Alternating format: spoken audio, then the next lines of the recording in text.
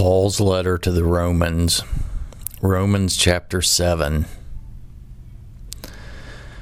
Or do you not know, brethren, for I speak to those who know the law, that the law has dominion over a man as long as he lives? For the woman who has a husband is bound by the law to her husband as long as he lives. But if the husband dies, she is released from the law of her husband. So then, if while her husband lives, she marries another man, she will be called an adulteress. But if her husband dies, she is free from that law, so that she is no adulteress, though she has married another man. Therefore, my brethren, you also have become dead to the law through the body of Christ, that you may be married to another, to him who was raised from the dead, that we should bear fruit to God. For when we were in the flesh, the sinful passions which were aroused by the law were at work in our members to bear fruit to death.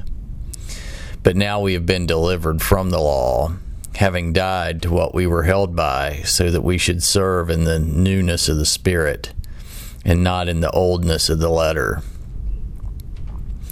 What shall we say then? Is the law sin?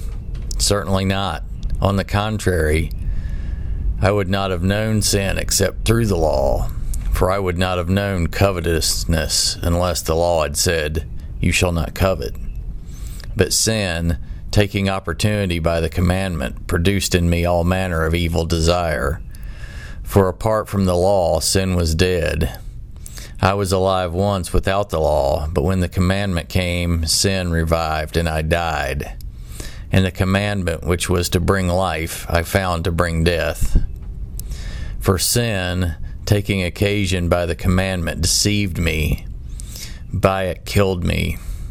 Therefore the law is holy, and the commandment holy and just and good. Has then what is good become death to me? Certainly not. But sin, that it might appear sin, was producing death in me through what is good, so that sin, through the commandment, might become exceedingly sinful. For we know that the law is spiritual, but I am carnal, sold under sin. For what I am doing, I do not understand.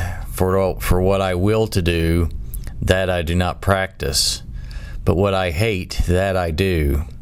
If then I do what I will not to do, I agree with the law that it is good.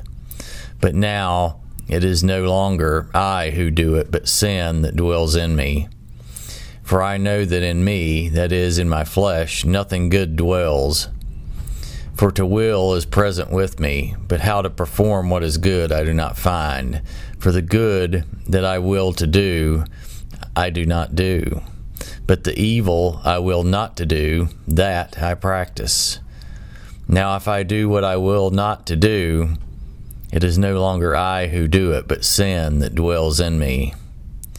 I find then a law, that evil is present with me, the one who wills to do good.